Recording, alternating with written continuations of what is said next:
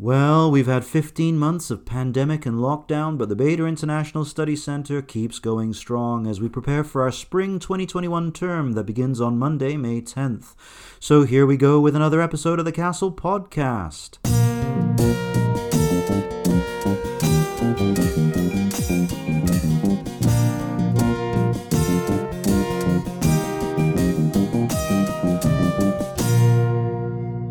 Hello and welcome back to the Castle Podcast, now brought to you through Podbean and available on your smart devices.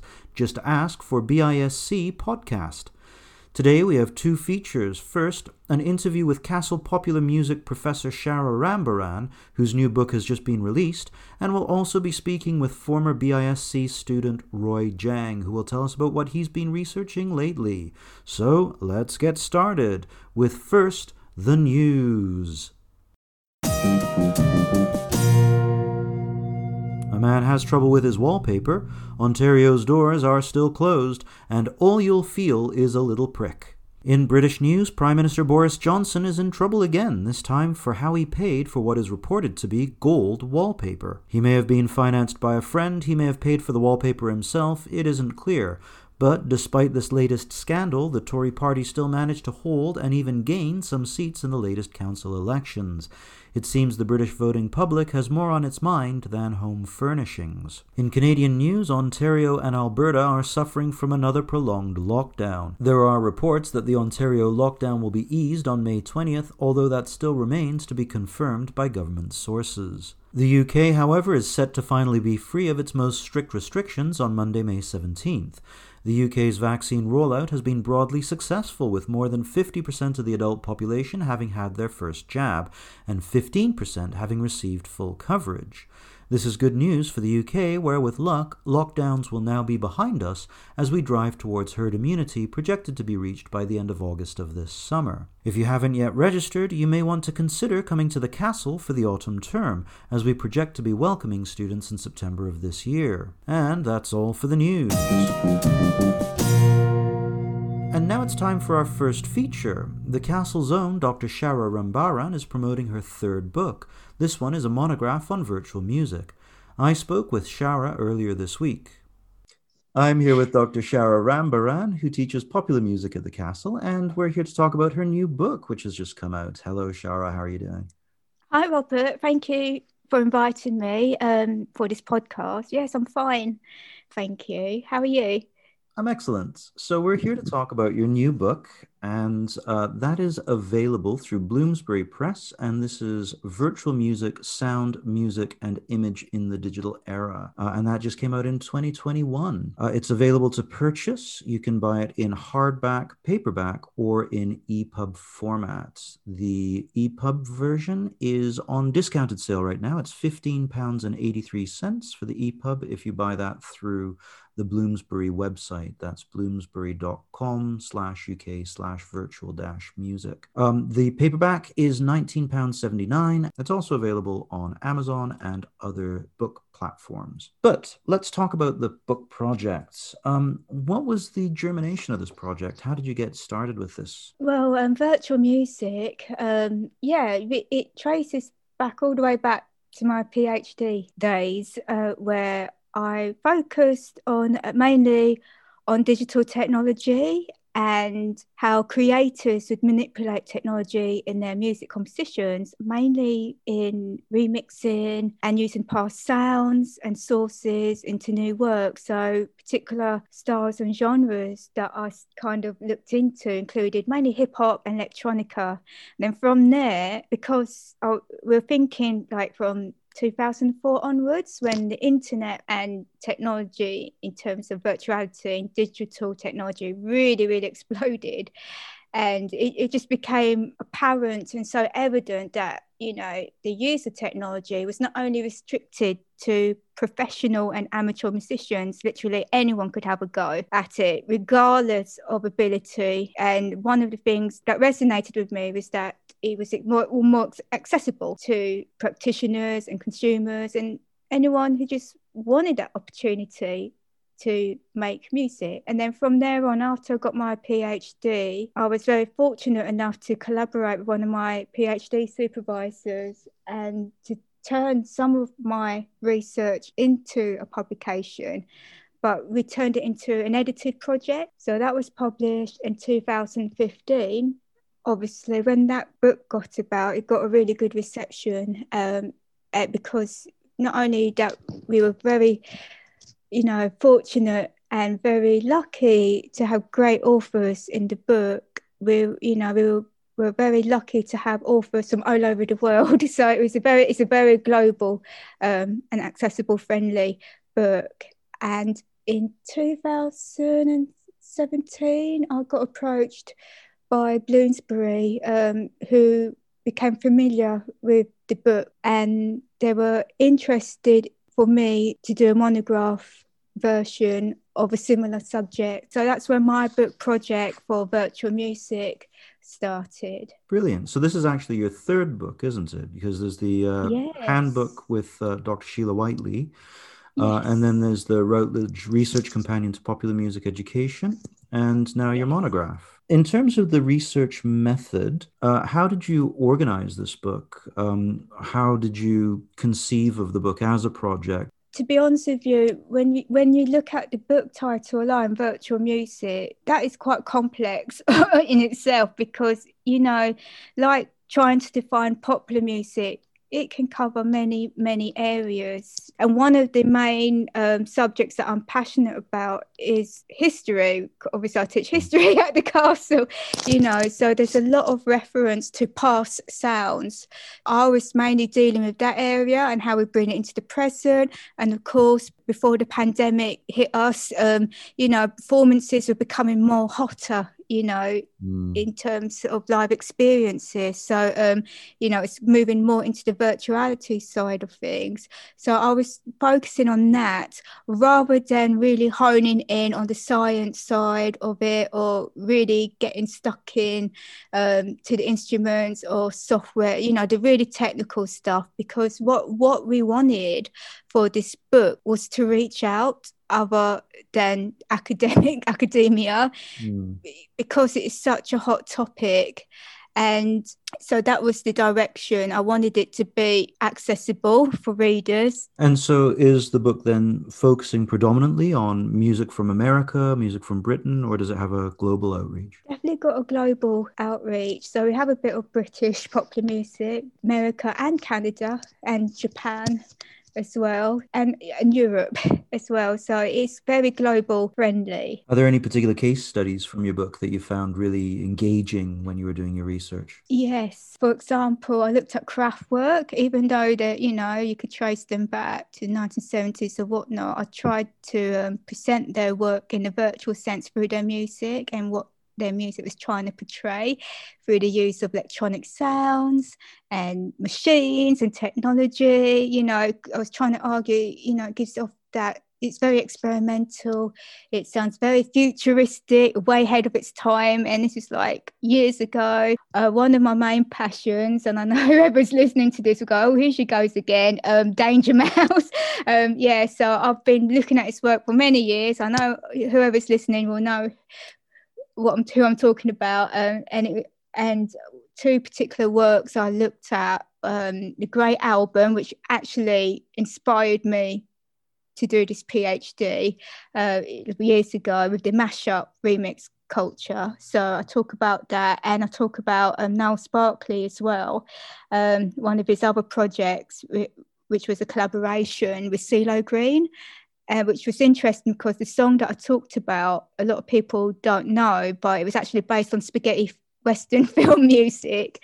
So, Danger Mouse transformed it into a pop gospel song, and, it became a really famous track. I also talk about The Weeknd and his music videos. And what's fascinating about The Weeknd is that he always invites the audience somehow to participate with him in his live performances. He doesn't leave anyone out. And I also argued that he's really fascinating to watch. He's the one to watch, I have to say. He's almost at the same level as David Bowie and Grace Jones and Madonna, because he can play with his identity, and he's so young.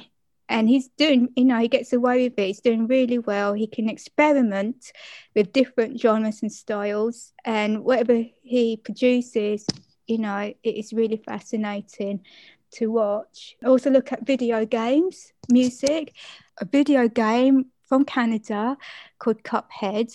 And what's really interesting about that is that for a computer game, the music soundtrack is jazz, jazz music, which is unusual as well for video game music. Once you play the game, it all kind of falls into place. It makes sense. But what's really fascinating about jazz music, this was performed live by jazz musicians, and and the process behind it is really, really great, because it's vintage, it's a mixture of vintage recording, but also it is really fast music. But also when you hear it, even though it was recorded a couple of years ago, when you hear it, you actually think it's actually from the 1930s, 1940s, but it's not. So it's really, really fascinating. And I was very privileged to talk to the composer, Chris Madigan, on how he came up with the music, and I was very privileged to talk to one of the bass player as well, who played on the soundtrack, because it won a lot of awards in North America. So so I look to video games. So so I do cover a lot of things, but I guess my main from this book, the one that I really enjoyed analysing was Grace Jones. That brings a tear to my eye when I was looking at her video, because of all the Grace Jones videos, I picked the most, what could be arguably the least visual, if you like, visual appealing. However, because she's let down her guard in this one, but it is so beautiful to watch. I mean, obviously you have to read the book to find out, but it's not what you expect at all. But if you pay attention to the colours used, the lighting used, and how she appears in the visual, because she's displaying all her identities as Grace Jones, but it's the way she does it is so beautiful, and the music just fits in well with her video. And that was my most favourite one to study. So in terms of further directions, this is in a lot of ways quite groundbreaking as a book, because it's covering something that hasn't really been written about significantly. So where do you suppose researchers or yourself will go next from this research project? If I'm honest with you, this was completed just before the pandemic hit, right? And a lot of things have happened since that I have not covered in the book. However, of course, that doesn't stop other people from writing about it. From this book, they can definitely take away video game music, live performances, identities, remixing. There's still opportunities out there. And what I think, even though I can put my hands up and say, look, I haven't covered everything. I did complete this before we were hit by the pandemic. That doesn't mean you can't, right? So and because with this kind of topic anyway, you have to start and stop somehow. It is like trying to write about popular music. It's always evolving. And whoever reads this book, I do advise, do read the introduction, because it does tell you how I approach this book, what I'm covering, why I can't cover everything, kind of thing. So I think that is important as well. We are in this territory now, this digital age, where things are just constantly going to be evolving, and I do look forward to see what else is going to happen. Especially in terms of creating or composing or listening to music. Excellent. Well, thank you so much, Shara. I've been talking with Shara Rambaran, who's just finished her book, Virtual Music, Sound, Music and Image in the Digital Era, which is available through Bloomsbury Press. You can purchase that on the Bloomsbury Publishing website. It's $19.79 in paperback or $15.83 for ebook. And that's, of course, also available on Amazon if you wish to purchase a Kindle version. Thank you so much, Shara, and good luck with the book tour. We will be holding a virtual book launch for Shara's book at the Castle on Zoom on Wednesday, May 19th at 5 p.m. British summertime. And so look for adverts for that coming in the near future. Thank you, Shara. Thank you, Rob. Thanks. There is a lot of research happening at the Castle this term, and we have a research talk by Emily Montford coming up in the next few days. Look for details of that in your emails and newsletters. We'll also be having a faculty research talk with Dr. Peter Lowe and 2 book launches this term with Dr. Rambaran and Dr. Tim Hazar, whose edited anthology was also released earlier this year. And of course, we will be celebrating the research of the BISC summer students at our end-of-term Summer Plus Research Showcase. Look for more details of that in the coming weeks. And finally, earlier this year, I spoke with former BISC student Roy Jang about what he's been up to since having studied at the castle. I'm here with Roy Jang, and he's a former student of the BISC. He's a Queen's graduate, and we're going to talk about where he's at now, what he's researching, and how he got there. Hello, Roy. Hello, Robert. Thanks for having me here. It's a pleasure. Now, Roy, when did you come to the BISC, and what made you apply? Well, I went to BISC in the fall semester of 2015. I applied for this program first. I've always wanted to come to Queen's, but once I find out Queen's has this special program to study abroad for a whole year in England, I was immediately intrigued.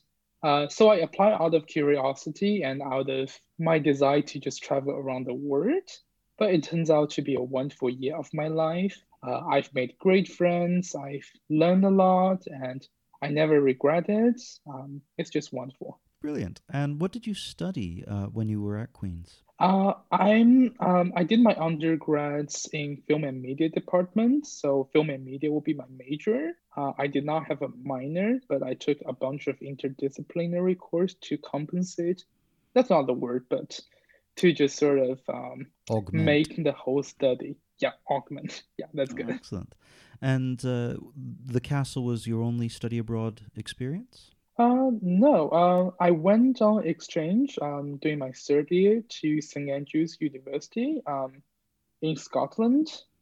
So that's also a 4-year exchange program. So I always told my friends this wonderful experience to split my university 4-year into 2 years in UK and 2 years in Canada. It's sometimes very confusing, but totally rewarding. And how has that shaped your academic work? One of the most remarkable things BISC has told me is it is always very important to combine, academic study with a mix of field trip, a mix of on-field research. There's just too much beyond that textbook and the lecture room. So I've learned a lot through traveling, through socializing with people around the world, as much as I read from books as well. Fantastic. And so where are you at now, and what are you doing now? I'm doing my master's degree at Queen's University. So after 3 years of traveling around the world, I'm finally settled in Canada. It's a 2 years program. Culture Studies department is an interdisciplinary study department. So we have a very diverse cohort. Everyone's working on different topic, but we meet once a while and talk about our research. So yeah, I'm in Canada. This is my second year of MA. So I did my first year with coursework, and now I'm doing my independent studies. And what is your research project? So my research project tends to investigate movie theaters, the independent ones, the community-based ones. So it rules out all the multiplexes. It rules out definitely your home-based entertainment unit. So no Netflix, no Hulu, no Amazon Prime. What I'm looking into is community-based film house in Toronto specifically. There's not many. As far as I know, there's around five or six, and I will eventually just go investigate about 3 of them. My research question kind of surrounded around why people still go to those film houses these days when they have so many alternative way of consuming medias. And one of the keywords I focused on would just be the community, because all these film theaters, they goes beyond screens. They are the hub for community gathering. They're the hub for community-driven event. And my methodology would just be Zoom interviews with patrons who go there and ask them kind of question about why you're still going, what you do there, do you still take family there, and what are the big takeaways? And I will also interview with business owners and also with like community culture workers and see in what kind of ways do they structure the business to resonate with community voice and also with the culture industry in general in Toronto. I think it's a great project because these are community centres. They have a long history going back to the 1930s. And it's something that I feel quite sad to see go. Some of my favourite cinemas in the world are very small community cinemas. In London, there's the Prince Charles Cinema, which is a fantastic small cinema. And in Nagoya, Japan, there's a small Cinematheque. And these go back to the principles of the Cinémathèque Française that was started in Paris. But what got you interested in this research project? So basically, I did my undergrads in film and media, which mostly thanks to a great time teaching your courses at the BISC. That's where I eventually realized how much I'm into study film. But after 4 years of study film theory, analyzing films, I find out film is more than just the content, right? And we have this amazing community film house in Kingston. It's called the Screening Room. It's where I would go almost weekly during my undergrads, although I only spent 2 years there, but that is my sweet spot. And I know the owner well. I also did a documentary on that little theater. So I just find out like film is just more than the content itself, the way it's being presented to the public, the space under which people will perceive this kind of media and go beyond that. That is really interesting. Before I land on this project, I talked to many of my friends who would also go to the screening room, and they share me stories in great diversity and with emotion. I started this project with the hope to have an archive, right? And hopefully someday people will come back and pick it up and look at this kind of social exchange happening inside of the cinema room. And hopefully this kind of culture will never be forgotten or just will keep thriving this way. And do you think there is a future for these small cinemas, or do you think as people shift to more and more online streaming services, they'll reserve the cinemas for blockbusters, or do you think people will continue to go to these small cinemas? Well, I think the history of movie theater has proven to us that it will continue to survive in some way, but only in some way. It will lose its hegemonic power, right?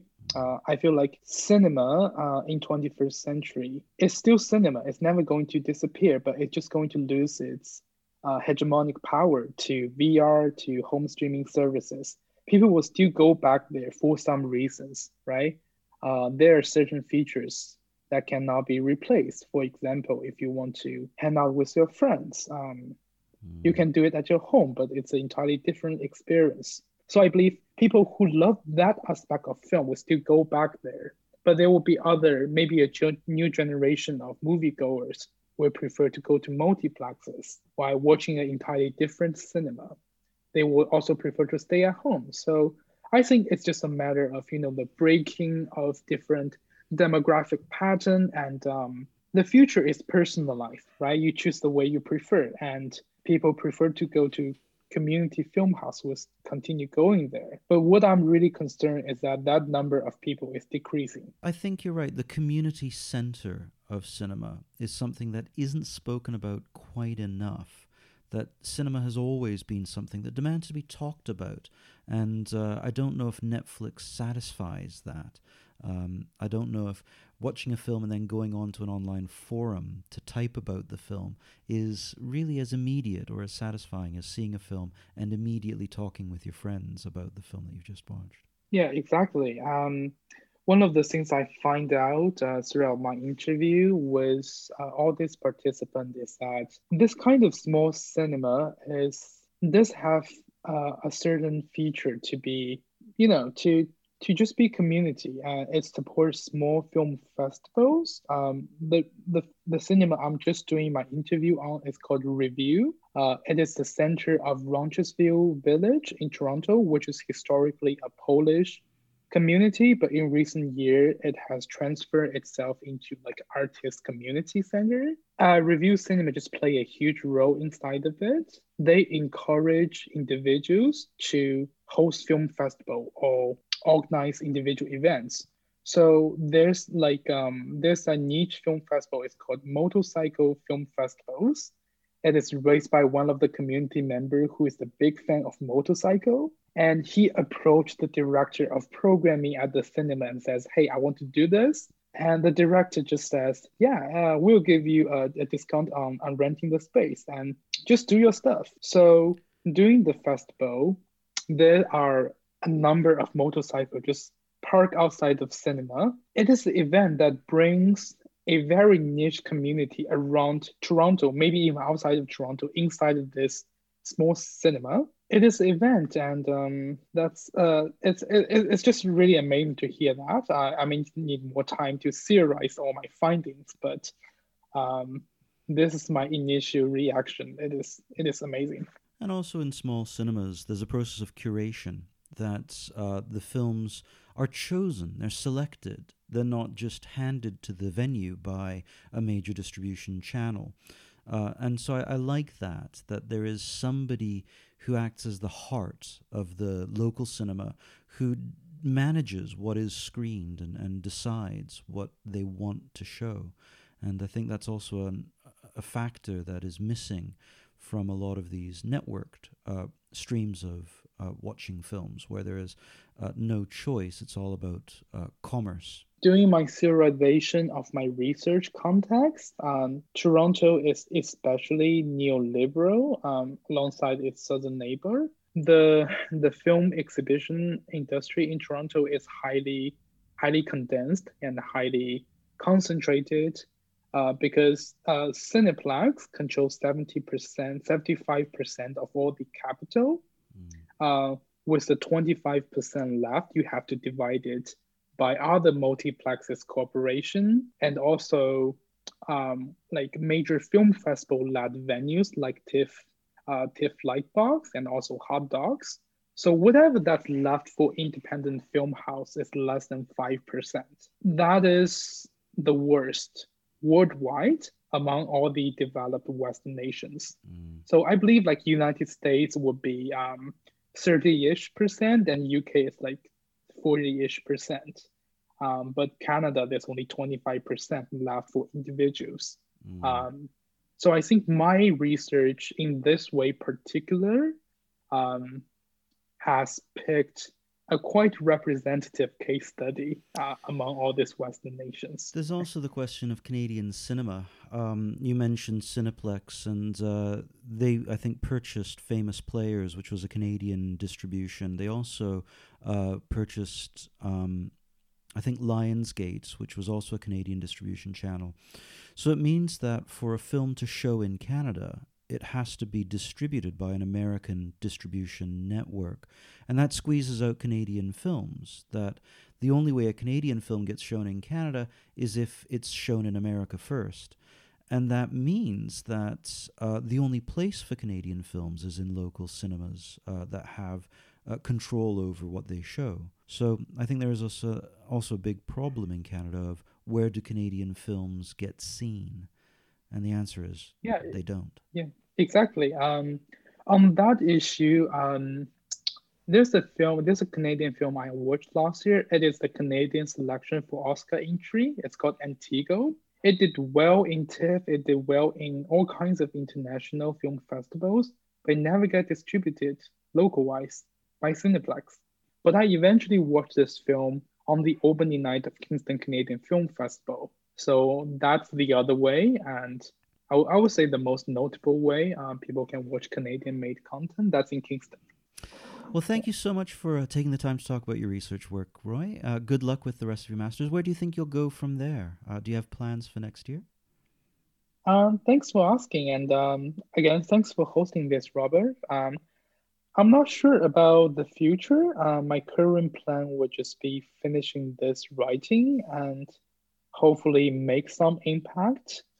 But in terms of future, I want to do like independent filmmaking and a mix of video making business. I want to start my own studio and keep producing documentaries like this. I know it's going to be hard financial wise, but telling story has always been one of my great design. Doing my undergrads also, that shapes my perspective of filmmaking in some way. Well, thank you so much, Roy. Have a great week. That's all for this podcast. Until next time, goodbye.